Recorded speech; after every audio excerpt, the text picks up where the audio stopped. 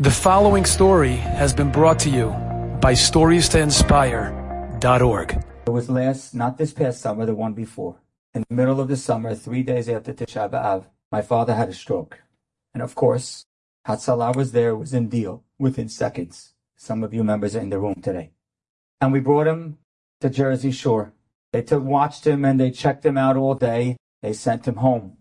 Right when he walked into the house, he had another stroke.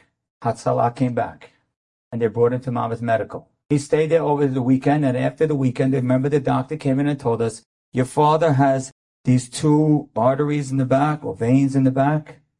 They're both clogged. One is completely clogged. One is almost completely clogged. We said, okay, so what does that mean? He said, that means there's not blood flow to the brain. I said, so what does that mean?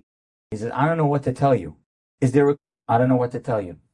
So we went back home. He had another stroke. You guys came back again, because you're ready always, and took us to Columbia Hospital.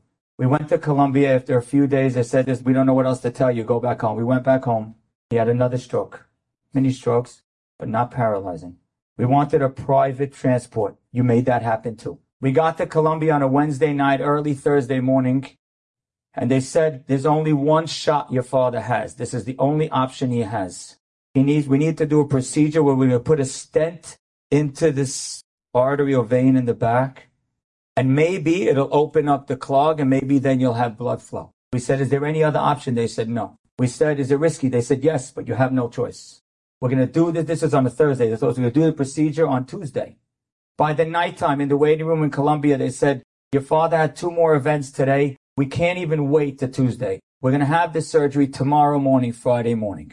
So Friday morning, we said, Doc, is there any other thing we could do? There's the top people in the field in the world. Is there anything else we could do? There's nothing else you can do. The only shot he has is to put this stent in that'll create blood flow, and that's the only shot he has to live. So the next morning, early Friday morning, me and all my siblings, 9 of us, and all of our spouses, and my mother, were in the waiting room of Columbia, praying, saying the Tehillim as hard with tears streaming down our eyes. The doctor came out. He says, are you guys ready for this? We said, do we have a choice? He said, no. He came out an hour later. He said, we started the process and we see it's riskier than we thought. We said, Doc, is there any other option, any other hope? He says, no. So we said, okay, so if we have no choice, then you have to do it. He came out an hour later. We're crying and we're praying. He comes out an hour later and he says, it didn't work. We put it in, but it's still clogged on top. There's no flow. We were bawling, hysterical crying. I'm a rabbi in the shul in Deal in the summer. I got a call from the president of the shul. How's your father? I said, not great. He says, okay, but we need you in shul, so come back to Deal.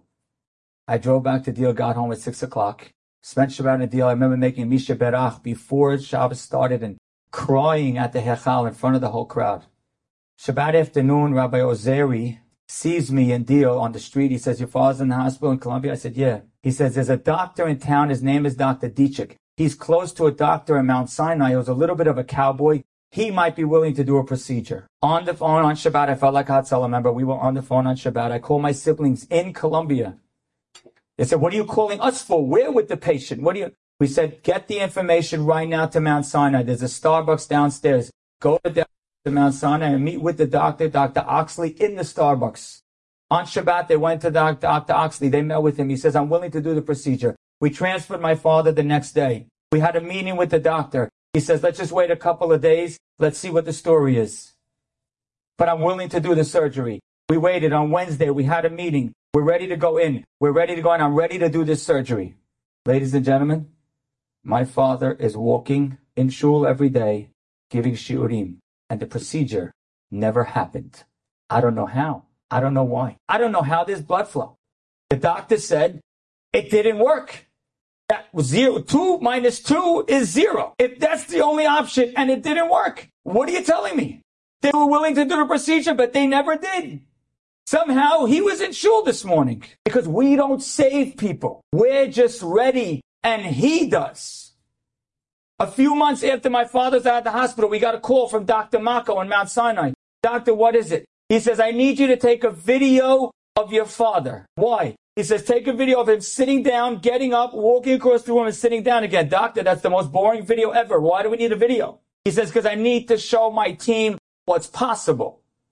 because we as Jews don't do anything more than be ready, and Hashem does everything else. Enjoyed this story? Come again. Bring a friend. StoriesToInspire.org